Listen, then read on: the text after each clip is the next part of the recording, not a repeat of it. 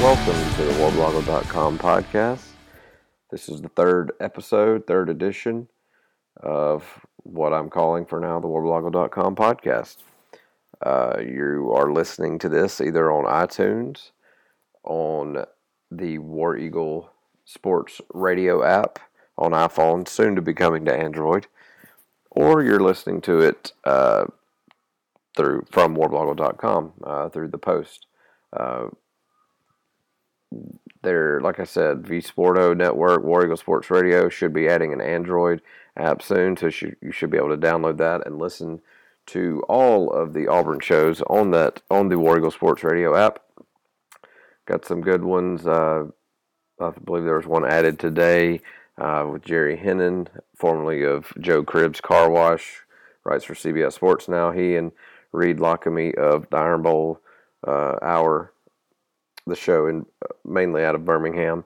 They're doing one. A few guys from College of Magnolia are doing one. A few guys from War Eagle Reader are doing one.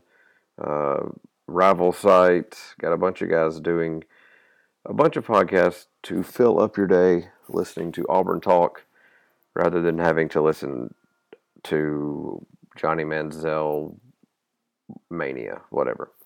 But anyway, let's get to this show today. A little bit different. As you may know, our first two episodes featured one of Auburn's own legends, Mr. Cody Burns, of 2010 National Championship fame. And as I somewhat expected, Auburn didn't love that idea, considering he is technically on the staff. He's a GA, but he is technically on the staff, so they asked that for now we just not use Cody, not have him on the podcast. So I obliged, and so I will be pulling in a new guest or random guest. My plan is to do a new person every week, but we'll see how it goes. But bottom line for this week, I have nobody. Nobody could do it.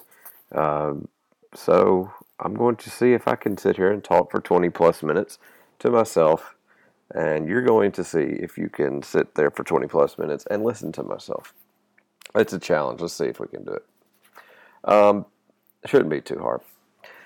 But anyway, I wanted to first talk about the Arkansas State game just a little bit from last week.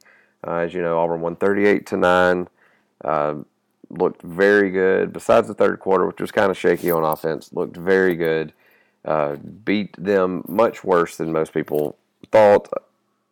I had thought that this would be a tougher challenge than Washington State.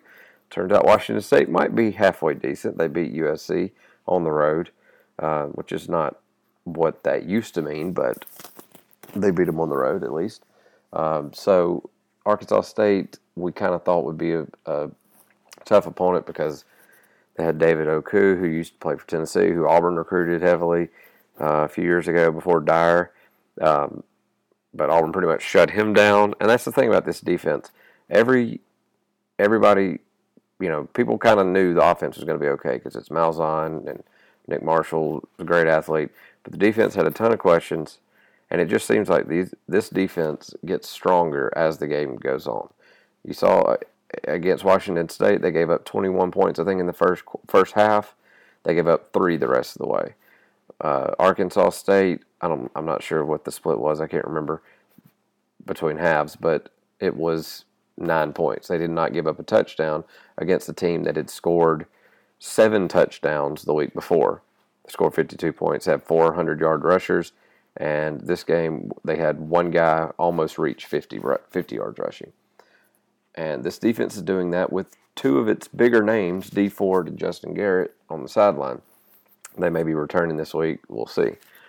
But one thing from the Arkansas State game that I guess kind of stuck out really had nothing to do with how Auburn played, but it was one play that most people got upset about, and that was Kris Frost being ejected and suspended for the first half of the Mississippi State game for his quote-unquote targeting above the shoulders of the quarterback. Now, it was obviously a late hit. It was a dumb play, for that matter, because it was late. But the rule, it's meant to protect the quarterback's head or neck or whatever. And it's all about, everybody thinks targeting means you're putting the top of your head into their body in some way. Well, the real rule is basically just saying you're hitting it. It doesn't matter if it's your forearm, it doesn't matter if it's your shoulder or whatever. And so his arms did hit above the shoulders. Now, it was basically just a push to his shoulders/head, but to that rule, it was right. Now, the thing is, that's not enough for me. That's stupid. The rule is stupid. It's too babyish. It's not football. It's changing the game because maybe once every 6 years, somebody gets badly hurt. Well, guess what? That person knew when they were playing football that they were going to possibly get hurt. And I'm sorry, yes, it's terrible if somebody breaks their neck or gets tons of concussions, but that's like outlawing cars because people have car wrecks. You can't just make a rule this bad, this severe, because it happens every so often. And so what this is going to do now Kris Frost, say he's going up and he can light up a receiver coming across the middle, say he's got a chance for a sack, he's going to have a little bit of hesitation. He's going to hold back. He's going to not hit as hard. He's going to try to hit somewhere else, and that player's going to get away and score a touchdown. I don't know why this always sticks out in my head, but a few years ago we played down in LSU, and there were 2 or 3 terrible pass interference calls to start the game, and we were actually in the game for a little bit, and I remember Gerard Powers was one of them, and it seemed like from that point on, we played off on the receivers, and they were able to score tons of touchdowns. So that's what this is going to do. It's like the first time somebody on the team gets a targeting penalty, they are going to back off and play lighter, and that's not fair because the offense has no rule. They're going to continue to play. They're not going to fall down because they're not going to concede a sack. They're not going to fall down because they're going to say, oh, you got me. They're going to juke out away from that person, and that defender is going to be playing softer. It's just going to be in his head. And this rule, the ejection from Saturday was nothing but an example call. It was, I told you we're going to do this, so don't do that. Stay away from their head. But he's got to sit out the first half. He's not starting, but he had been playing, splitting reps with Jake Holland. And so, I mean, it may be a problem. Hopefully not. But, it was just a bad thing. But speaking of Jake Holland, that leads me to my next point. So, in my history as an Auburn fan, I'm the kind of Auburn fan that I really, I don't know, I always pull for the underdog, whether it's our player or whatever. Auburn is the underdog team. We're not really. We're a top 15 program, but we always feel like we're the underdog because we do have Alabama, who is a made-up king of football. But they get more respect because they have the name Alabama. They have Nick Saban, and they have a bunch of national championships that they claim. But anyway, I always pull for the underdog. So, say back in the day when it was Chris Todd and Cody Burns, I'm a humongous Cody Burns fan. Obviously, he's been on the show, on the podcast, whatever. I'm a huge Cody Burns fan. But when that was going on, everybody wanted Cody Burns. Everybody hated Chris Todd. And it made me pull for Chris Todd. And I would say maybe 1% of me didn't want Cody Burns to do as well because I was pulling for Chris Todd just because people didn't want it. People were vocal about him not starting. And that was how it was when it was Jason Campbell and Brandon Cox. That's how it was before that when it was Jason Campbell and Daniel Cobb. There was all this divide, and that usually, at some point, turned into people booing someone when they came in the game, or calling for another player when they came in the game. So back to Jake Holland.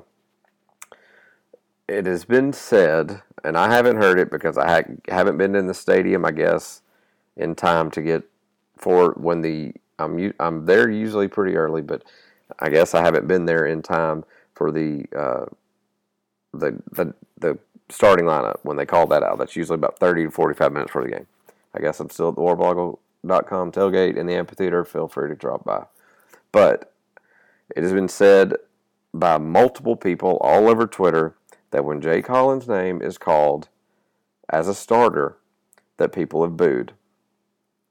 And mainly people from the student section. There's no real way to say that, but that's what it is. That people say from the student section, they hear audible boos at a Auburn football player who has earned a starting job through 2, maybe 3, if I'm right, 3 different defensive coordinators. An Auburn football player who's out there playing as hard as he can.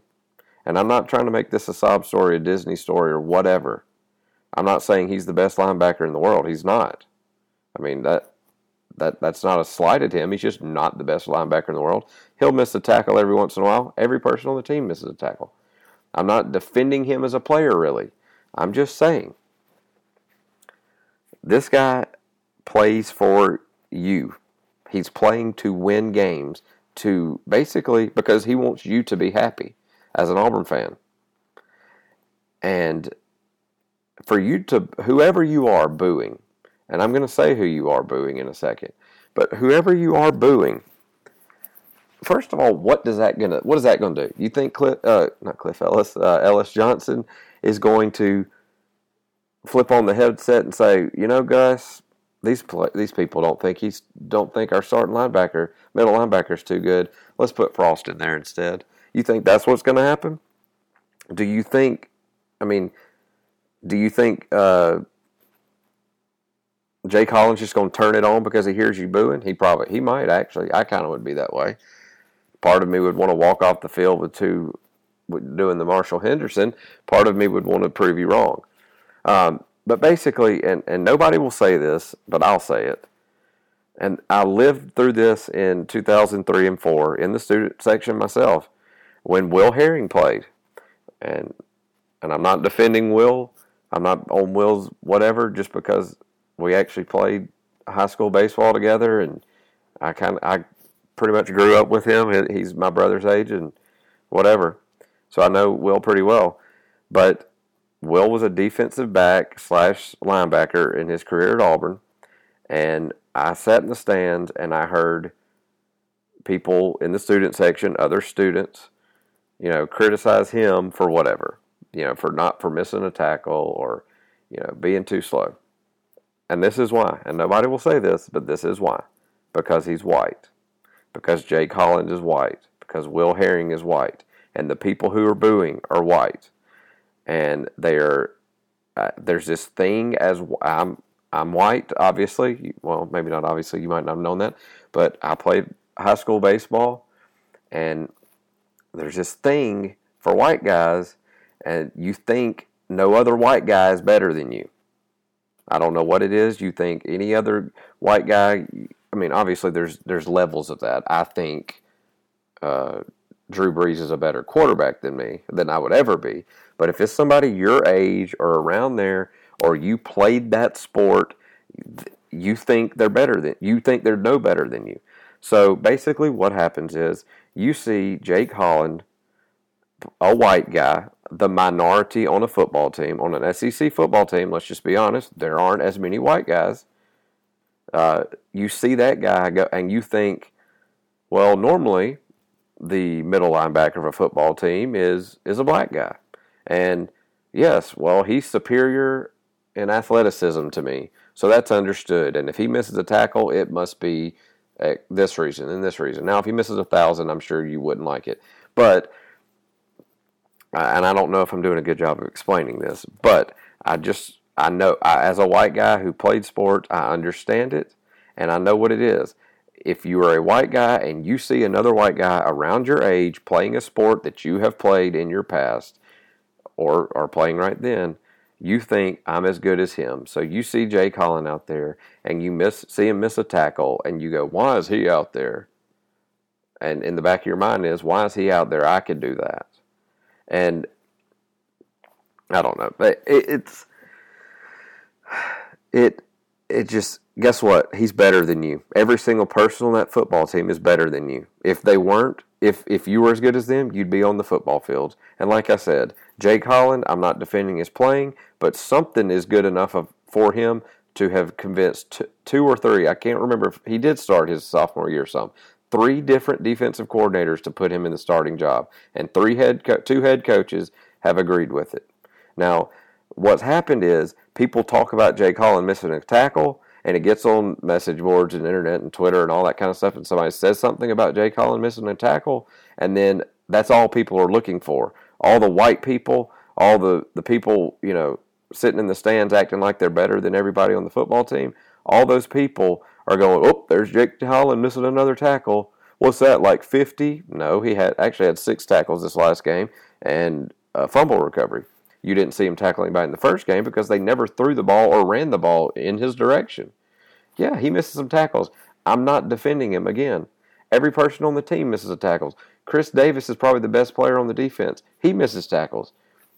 But, but as the white guy, you're seeing the black guy who's supposed to be better than you in sports, and you're not going to argue with him because, that's understood. But Jake Holland was white. Will Herring was white. It's just there. That's not the facts, but it's the whole white guy, I'm just as good as him. It's subconscious. I mean, they're not going to sit there and go, well, I'm white, he's white, I'm just as good. It's just in his head, and I know it. I've seen it. But anyway, that was a long rant for the idiots who sit in the stands, show up 10 minutes before the game, or 30 minutes before the game, hear the starting lineup, and boo a guy who's out there playing for you. So I'm sure I'll get some comments or hate that I'm sitting here defending and just Auburn being Auburn and being a creed monster and all that good stuff that I'll get accused of being. But, he's an Auburn football player. He's better than you. Shut up and watch him play. Anyway, so that felt good. So I guess that's enough from Arkansas State. Talk about Mississippi State just a little bit. They beat who was it? They lost to Oklahoma State 21-3 in the first game and beat Alcorn State 51-7 last week. So, and they have not had Tyler Russell, their returning starting quarterback, had a concussion. To be honest with you, I don't know if he had it before the season or if he got it in the Oklahoma State game. I haven't been paying attention to Mississippi State. But this game, we don't really know. We don't know if Tyler Russell is going to play. We don't know anything because Oklahoma State's a top 15 team. It might have taken sex and drugs for them to get there, but they're a top 15 team. Mississippi State only scored 3 points against them. Then again, Mississippi State only allowed 21 points, and Oklahoma State is one of those teams that normally scores 50 or something. So, to me, it sounds like the offense for Mississippi State is kind of out of whack, and the defense is pretty strong. And then you go to last week, Alcorn State, they're nobody. But Mississippi State's able to score 51 on them, so their offense isn't completely, inept or whatever. So there's really, I don't know. I don't know what to expect from them. If Tyler Russell's in there, he's not scary to me. Yes, he beat Auburn last year, but so did 8 other teams. And, that's not going to happen this year. I mean, Auburn's not going to lose 9 games. Auburn's not going to lose 6 games. So, I think this may go back to the normal way of Auburn, Mississippi State, where it's kind of a battle, but in the end, Auburn is better because that's just the numbers. Auburn's won 10 out of the last 12 times, and I want to say at least 15 out of the last 20 times. But this first game is always kind of not a precursor, a litmus test or whatever you want to call it. Kind of shows you how the rest of the season is going to be. So I'm excited about the Auburn's running game. I know Mississippi State always has a pretty good defense, but with this new three-headed monster that we kind of discovered last week against Arkansas State, I mean, Gus really had Mason, Artis Payne, and Grant switching in and out. Grant around the end, Mason up the middle, Payne around the end, whatever. And it seems like he's really got that going. Nick Marshall has got, he finally got some touch on the ball last week. He still needs to work on his touch a lot. He's not overthrowing as much, but there were some bad passes. There's no other way to say it. I mean, throwing behind guys. At least he's not throwing it where other guys can catch it. There was maybe one where I thought it could have been picked, but he's missing bad enough to where nobody's going to catch it, I guess you could say. I don't know. I just don't know what to think about him. I don't know what really to say because we don't know about Tyler Russell. We don't know what they're like because they've got a blowout over a cupcake and scored no points against a decent team. I guess we can kind of lean towards that because I would say Auburn's a somewhat decent team at this point. So I'm not saying they're top 15. Oklahoma State, decent. Even if we're not sure if Oklahoma State's top 15 really. But I don't know. My prediction I've kind of been throwing out there was around 31-14, maybe 31-17, but we'll see. I was thinking back about other Mississippi State games, and of course we got the 3-2 game, which was terrible and one of the worst games I've ever seen. If you remember, Auburn actually scored the 2 for them. It was a holding call in the end zone, so Mississippi State didn't do anything really that game. Auburn kicked a field goal early and went into Tubby ball and held on to it and gave them their own 2 points. Auburn scored 5 points that game, really. And then 2002 always sticks out. I talked about this on the AL.com podcast this week. It was a Thursday night game. I didn't go. I remember I had to study for a test, but I didn't really study. And we were up 42-14 or something along those lines, and we faked an extra point, went for 2, or got a 2-point conversion. And that was just typical Tommy Tuberville getting back. That was when Jackie Sherrill was still there. So that was, I don't know, that's always kind of stuck out to me. And then, of course, 2011, when Ryan, I always get this wrong, Ryan Smith, we have Ryan White and Ryan Smith, both defensive backs. Ryan Smith, who is playing pretty good right now in a kind of a backup role, but came up on the last play and tackled Chris Ralph at like the 2-inch line to win the game, back when we were still happy about 2011 and beat Utah State at the end and beat Mississippi State at the end and thought we were going to be something. And then, well, we weren't terrible that year. It was 8-5, but whatever. So, yeah, I mean, there's been some decent games in this series. Auburn's won most of them. When they didn't, we were 3-9, or Jackie Sherrill was cheating in the late 90s. So it's kind of been a one-sided. Mississippi State likes to act like it's not, but, I mean, 10 out of the last 12 is pretty dang one-sided. So I'm interested to see what happens Saturday. I'll be there. I believe it's my 96th or 7th straight home game. So I should hit 100 pretty soon. And now I'm rambling. So I'll wrap it up with the third edition of the Warblogle.com podcast by myself. Went a little bit better than I thought it would, but I'm sure you don't agree. So we'll try to get somebody for next week.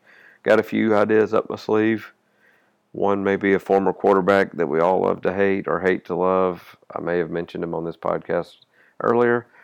One may be another Twitter personality that you may love. We'll see. So that's it. Good night and more Eagle.